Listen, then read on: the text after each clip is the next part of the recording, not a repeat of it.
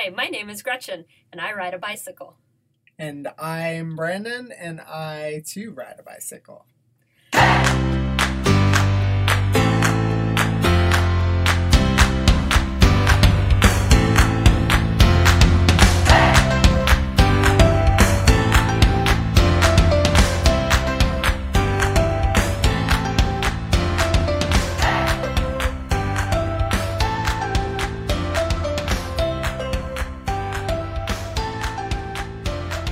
Hi, this is Brandon Sneed. I recently sat down with my colleague and friend Gretchen Sneeden to discuss the biking projects that we've been working on at the Collaborative. We discussed some of the benefits of biking and our experience leading bike groups for people with mental illnesses. We also invited a few of the people who joined us for bike classes and rides to share their experiences. You'll hear from them as well. Thank you for joining us. So, Gretchen, can you tell me why you bike? I bike because it's fun. I've always loved biking. When we were younger or we were kids, we'd go on vacation, and bikes were almost always a part of that family time together. We would pack our bikes up into the car. We would drive to Colorado or wherever, and we would unload all of our bikes, and we would go ride in the mountains. I remember going on bike rides with my girlfriends where we would ride to a restaurant or we would ride to the park, and that was sort of what we did in the summer because we didn't want to just sit inside and watch TV. It was nice outside, so riding a bike was the way that we could kind of get out and do things. So I've always, biking has always been a thing that's been a part of who I am. When I moved, or I guess when I grew up, I sort of stopped biking quite a bit. It just wasn't as convenient, or I didn't put the effort into it. And then when I moved to Philadelphia, I really started biking again because even though it's a big city, there's so many people that bike here that it just seemed like the right time for me to try biking. And I was living closer to Temple, so I could bike to work, and bike share popped up, so that was cool because I could not always have to worry about where my bike was. I could use this great resource that was in the community. So like you, I started out biking as a kid just for fun. Never even considered it anything but something I would do for fun. So when I got a little older, I also put the bike away, started doing cool teenage things instead. And then eventually, as an adult, in my early 20s, I went back to biking when I realized how much easier it made getting around the city. And once I started biking as an adult, I realized, it's still fun. So this is still an enjoyable thing I can do. I remember in the first bike share group that we did, we had people ringing bells to each other and singing. It was just singing on bikes, which to me is just joy on wheels. And I think anyone walking by us or seeing us on the street, there was no mistake that this was a group of people that were having fun. The general population, when they think about biking, they probably think about it being beneficial to one specific area before anything else. And what might that be? Physical activity, physical health. Physical health, exercise. And we heard that from, I would say, probably everybody who we worked with. It wasn't that people didn't see other benefits that they could have through biking, but I think most people, when they signed up for our study, the initial thing they wanted to do was get more physical activity in their day. Well, and we know that this is important for everybody. Me. Me too. The World Health Organization recommends that everyone, or adults, get a minimum of 150 minutes of moderate physical activity a week. And we know this. We know that there's benefits to it, and yet the general population struggles to get that amount of physical activity. It's hard. We've got other things going on. And if you can build it into your day, it becomes a little bit easier. The other thing that we know is that, the general population isn't meeting these physical activity guidelines, but individuals who experience mental illnesses are less likely than the general population to meet the physical activity guidelines and have greater amounts of sedentary behavior, sedentary time than their non-diagnosed peers. So people with mental illnesses, the research it kind of varies, but generally the thought is that people with mental illnesses die 20 to 30 years earlier than their non-diagnosed peers. And it's not because they have a mental health condition. It's because they experience greater rates of obesity, they have heart disease, they have diabetes, they have a metabolic syndrome, which is kind of a cluster of those things. And one of the things that lifestyle factors that greatly contributes to that is sedentary activity. And there is research that shows that people, despite medications that people may be taking, which have weight gain as one of the side effects, there is research that tells us that despite that, people with mental health conditions are able to be more physically active and take charge of their health outcomes. And they want to, and they endorse that physical activity or exercise should be integrated into mental health treatment as well. Yeah, I mean, we've done studies where people tell us that they want to be more physically active, that they want to be out in their communities doing things and engaging in activities more often. But the assumption is, and this is broadly, is that exercise looks like one thing. Exercise is going to the gym. Exercise is being on a machine. Exercise is sweating a lot in specific clothing. And biking doesn't have to be that. I really didn't bike before this program, but once this program started and stuff like that, I mean, I liked it for the exercise. Because, I mean, that's for me, but the exercise. I liked it because I got the exercise. I mean, it's not hard, it's not strenuous work. The bike has 3 gears, so, I mean, you can actually pick your pace. Instead of sitting in group all day, we got to be out, some sun and fun, pretty much. That's what we had, some sun and fun. You need to go out, get some exercise, get on a bike, ride around, explore your city, and see what's fun and new in your city that you don't really know about. Outside of biking with the group, I did individual riding myself. I would go and get a bike, just to take a bike out, just to ride, and I liked it that because I could just go grab a bike anytime I wanted and just ride around the city, just to explore the city, just to see what I didn't realize in the city. I got to realize after riding around on a bike because I got to see more instead of riding the car, riding the bus. You can't really see much. Like different little places that I really didn't know that was there, I really got to find out. I actually got to see some places that I never even knew was in Philadelphia.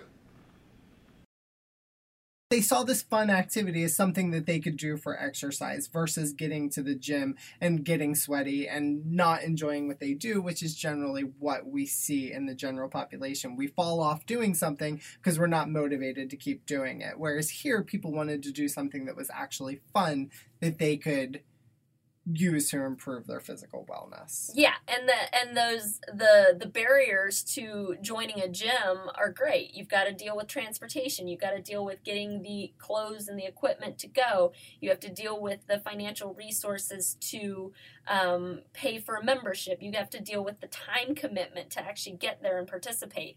But when you're talking about something like Bike Share and it's available in your community, you walk out your door, you walk out of the mental health center, you can hop on a bike and go somewhere. So it really makes it accessible. My best experience is because for me, I was by myself. I was going to see my mom. I got off the train at 46th Street. It's a bike station right there. I would get on the bike, ride to her house. Then from ride to her house, say hi to her, get me a bottle of water. I ride over to 43rd and Lancaster. I basically went from station to station taking out a bike. I had the best time when I was by myself riding a bike though, because I didn't listen to the music, I was paying attention, I was looking at my surroundings, and people kept saying, damn, how you keep taking out these bikes and this, that, and the other. But I went from station to station all the way downtown. I had car frame, I had transpass and everything, but I chose to ride the bike because the bus was getting too crowded, and I don't do crowds on the bus. Jump off the bus and jump on a bike. And I just loved it. It was fun.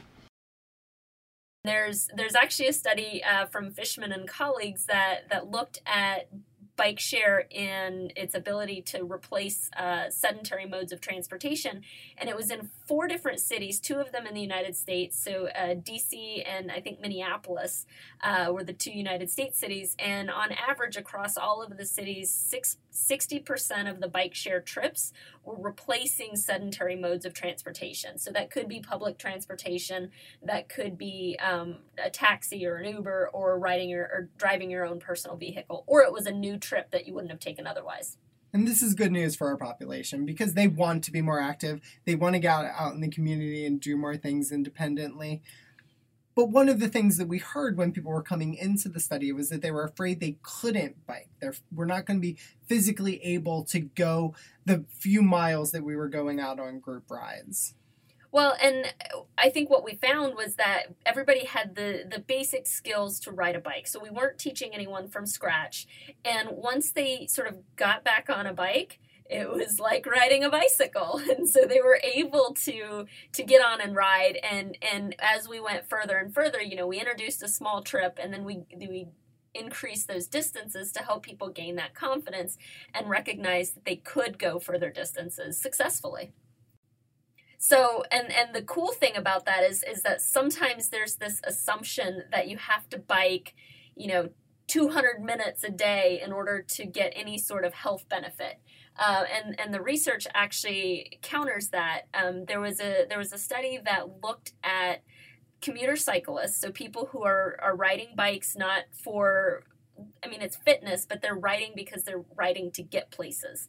And throughout the day, if they biked from 1 to 100 minutes, probably more like 10 to 100, because I don't know where you would go in 1 minute, but those shorter trip cyclists who went from non-cyclist to cyclist saw a greater peak in their benefits. So the increase in the benefits started immediately. And then once you got to about 100 minutes a day, it sort of stabilized. It didn't go away. It's still good for you. And if you got further along, it started to go up again. But what that tells us is that if you're working with individuals who are starting from no cycling and probably limited physical activity, they can start to experience benefits immediately just by getting on a bike and just by going places, and it doesn't have to be far. I never used to do nothing when I used to come. I used to be quiet and just be mad and all that. And people used to say, "Why you don't smile?" and all that stuff like that. They look at me and say, "You ain't smile?" I said, "I don't smile. I ain't gonna. Why am I smiling for? Ain't nothing funny, yeah." So I smile, I laugh more, and I joke a lot more. You know what I mean? And that makes me feel better because I don't have this type of the stress or whatever on me like I did before. I cannot believe that Mark, the Mark we knew, was ever somebody who was seen as grumpy. I know. He showed up with a smile on his face. He was engaging. He was volunteering to help us get the helmets out. He was helping other participants. He was leading. He was the first one to volunteer to lead the rides. He always had a smile on his face. He always had a story to share. He was an absolute delight to work with. And I think that really speaks to the potential, and we knew him as always engaged. And I think that biking and activities that people are inherently interested in and enjoy has the opportunity to sort of bring people's social character to the forefront and create better and more meaningful social opportunities. Yeah, what do we look like when we're doing something we enjoy? We look happy. We look approachable. Absolutely. It makes people want to talk to us more. So somebody like Mark, we saw with that happy face on, and it made us want to engage with him more. Well, and I can only imagine that, the majority of mental health services often focus on the illness, or they focus on the problems, or they focus on, and not to their detriment, because it's important to really talk through some of those issues that people are facing. But it's equally important to help people connect to these activities where they can start to identify with something other than only having a mental illness. And we know that this is a problem in the population, that they are more isolated. They are experiencing greater amounts of loneliness. So they're not just spending more time alone, but they're lonely. Yeah, and you know, you think that those are the same thing, but that isolation, you know, really gives you lower access to people. But that loneliness, even if you're around individuals and but you don't feel like you have any true social connections, that loneliness is really harmful. And some of the research, both among individuals with mental illnesses, but also in the general population, and actually some among older adults, is really finding that loneliness is just as terrible of a risk factor as sedentary activity, which I know we've talked about.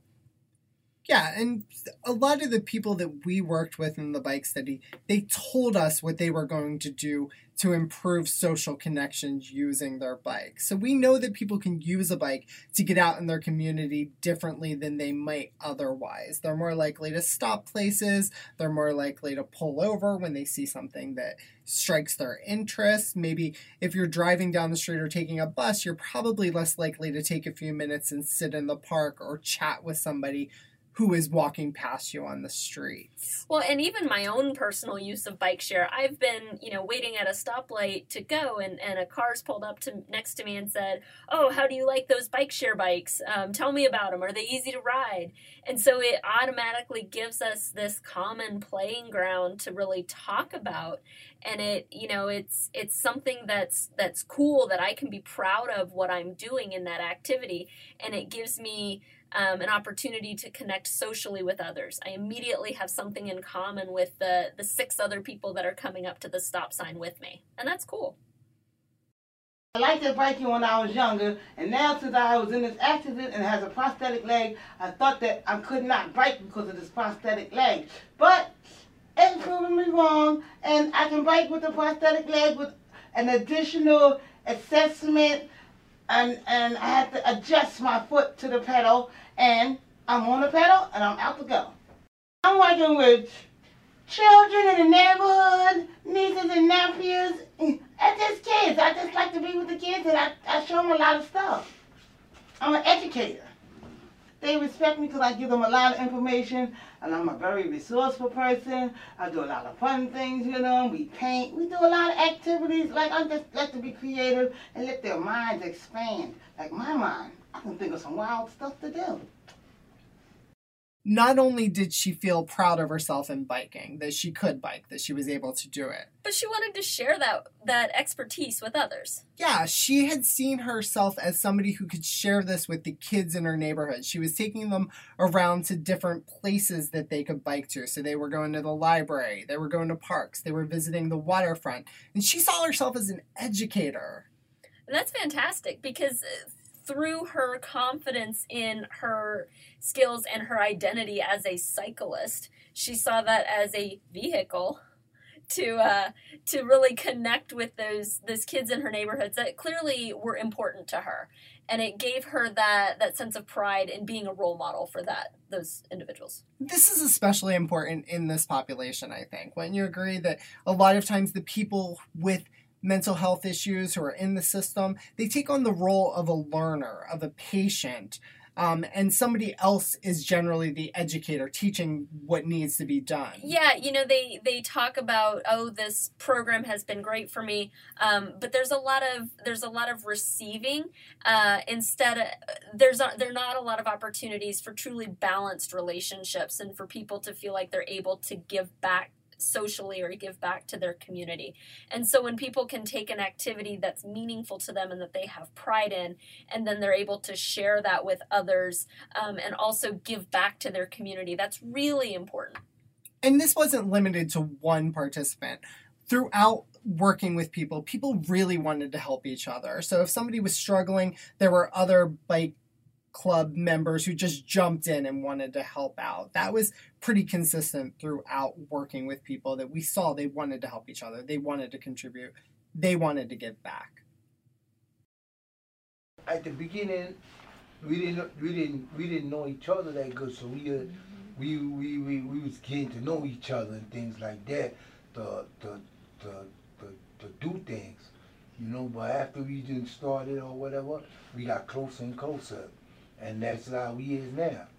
You know, that bike club, get people together and all that stuff, be good friends or whatever like that. It made a bond of friendship. It made a bond, yeah.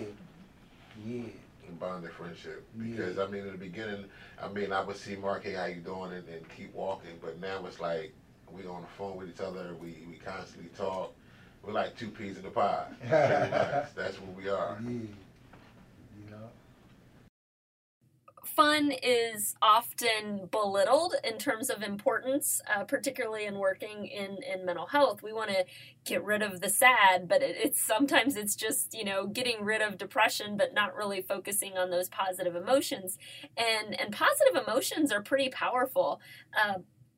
Yeah, let's think about research. Let's think about the actual work we do with people who have mental health conditions. If somebody's having active hallucinations that medications can sometimes quiet down, that may be considered a success, even if the person is at home and unhappy and not enjoying life to the fullest. They're not flourishing, but they're considered a success. Yeah, and so I think that, you know, part of our role as, well, one, recreational therapists, but also as mental health professionals is that we should be thinking of ways to help engage people in those activities that are meaningful, and not just because it's good on the face value, but because there is science behind the benefits of positive emotions. Barbara Fredrickson has a theory called broaden and build that really talks about the power of positive emotions to broaden you and to help you build those cognitive capacities. So we've all heard of fight or flight. What is fight or flight? So fight or flight, I'm afraid I'm either going to put up my dukes and fight you off, or I'm going to run away. And I'm more likely to run away. Me too. Probably bike away. I'll get away faster. I'll put up a, you know, big talk, but I'll just run away.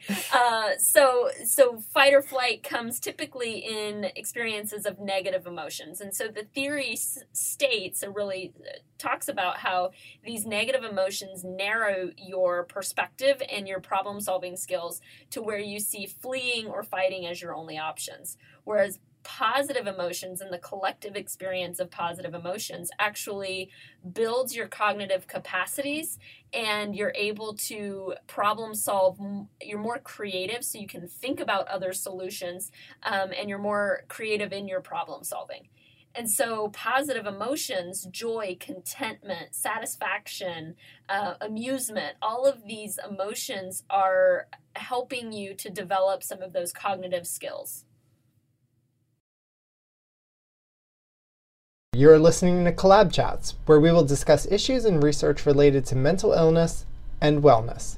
You'll hear about projects developed to encourage opportunities for people with mental health diagnoses to engage in meaningful roles in their communities. The Temple University Collaborative on Community Inclusion of Individuals with Psychiatric Disabilities conducts state-of-the-art research and knowledge translation activities. To learn more about the work we do, visit our website, tucollaborative.org. If you enjoyed this podcast and would like to discuss it with us, email us at tucollab@temple.edu. That's tucollab@temple.edu.